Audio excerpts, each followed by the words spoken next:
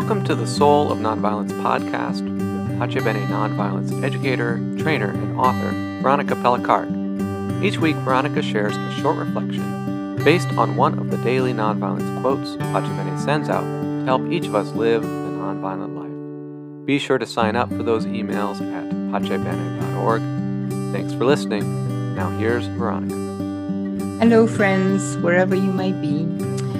Here we are again on a Wednesday, just to share some insights from a quote.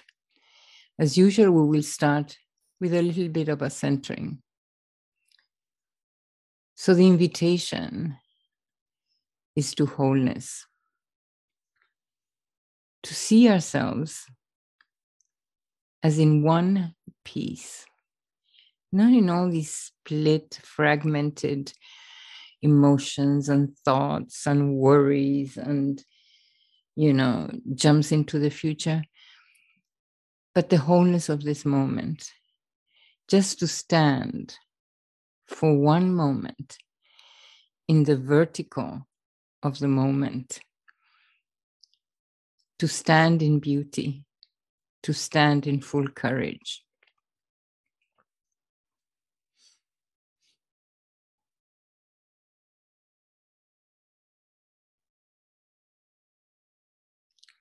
Get the feeling of that.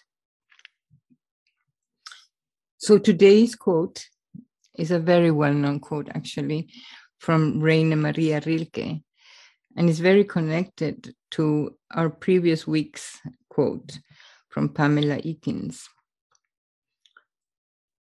Perhaps all the dragons in our lives are princesses who are only waiting to see us act just once with beauty and courage. Perhaps everything that frightens us is, in its deepest essence, something helpless that wants our love. So again, here Rilke is talking about that shadow, that part of our psyches where we put all that we don't want, what we don't like, what we reject, what we are ashamed of, these dragons that so often eat up our lives and create consequences for the quality of our lives. And so Rilke is saying here that maybe these dragons are really princesses that await our kiss. And in order to integrate into the whole of our being, to make us whole, and to see our beauty beyond our ideas and our judgments. There are so many things that frighten us today,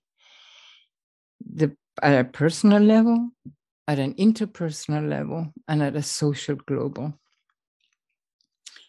And maybe, wouldn't that be quite a thought, to think that all these frightening things are, in its deepest essence, something helpless that is crying, that is making a lot of noise in order to get our love.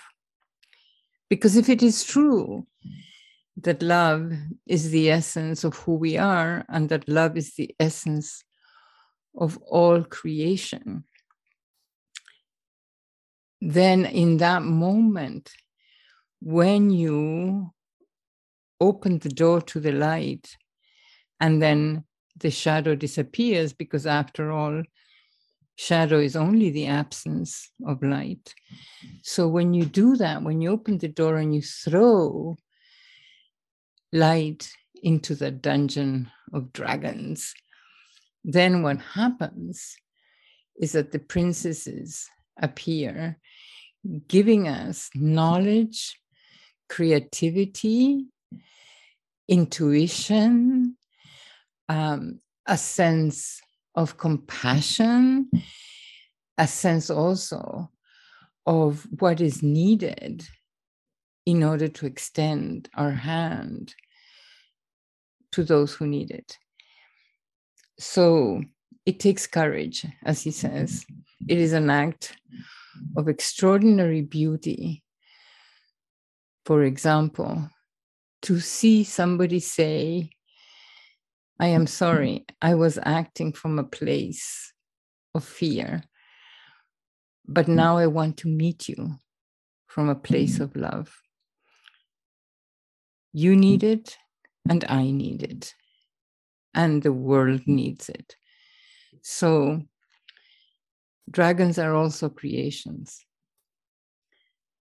but princesses, they are beautiful apparitions.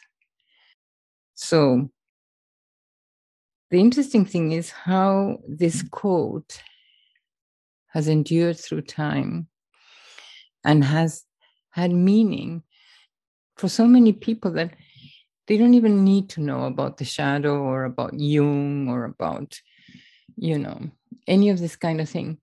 But there's such a truth to this, there is such an essence to this, that it has been embraced universally by so many people.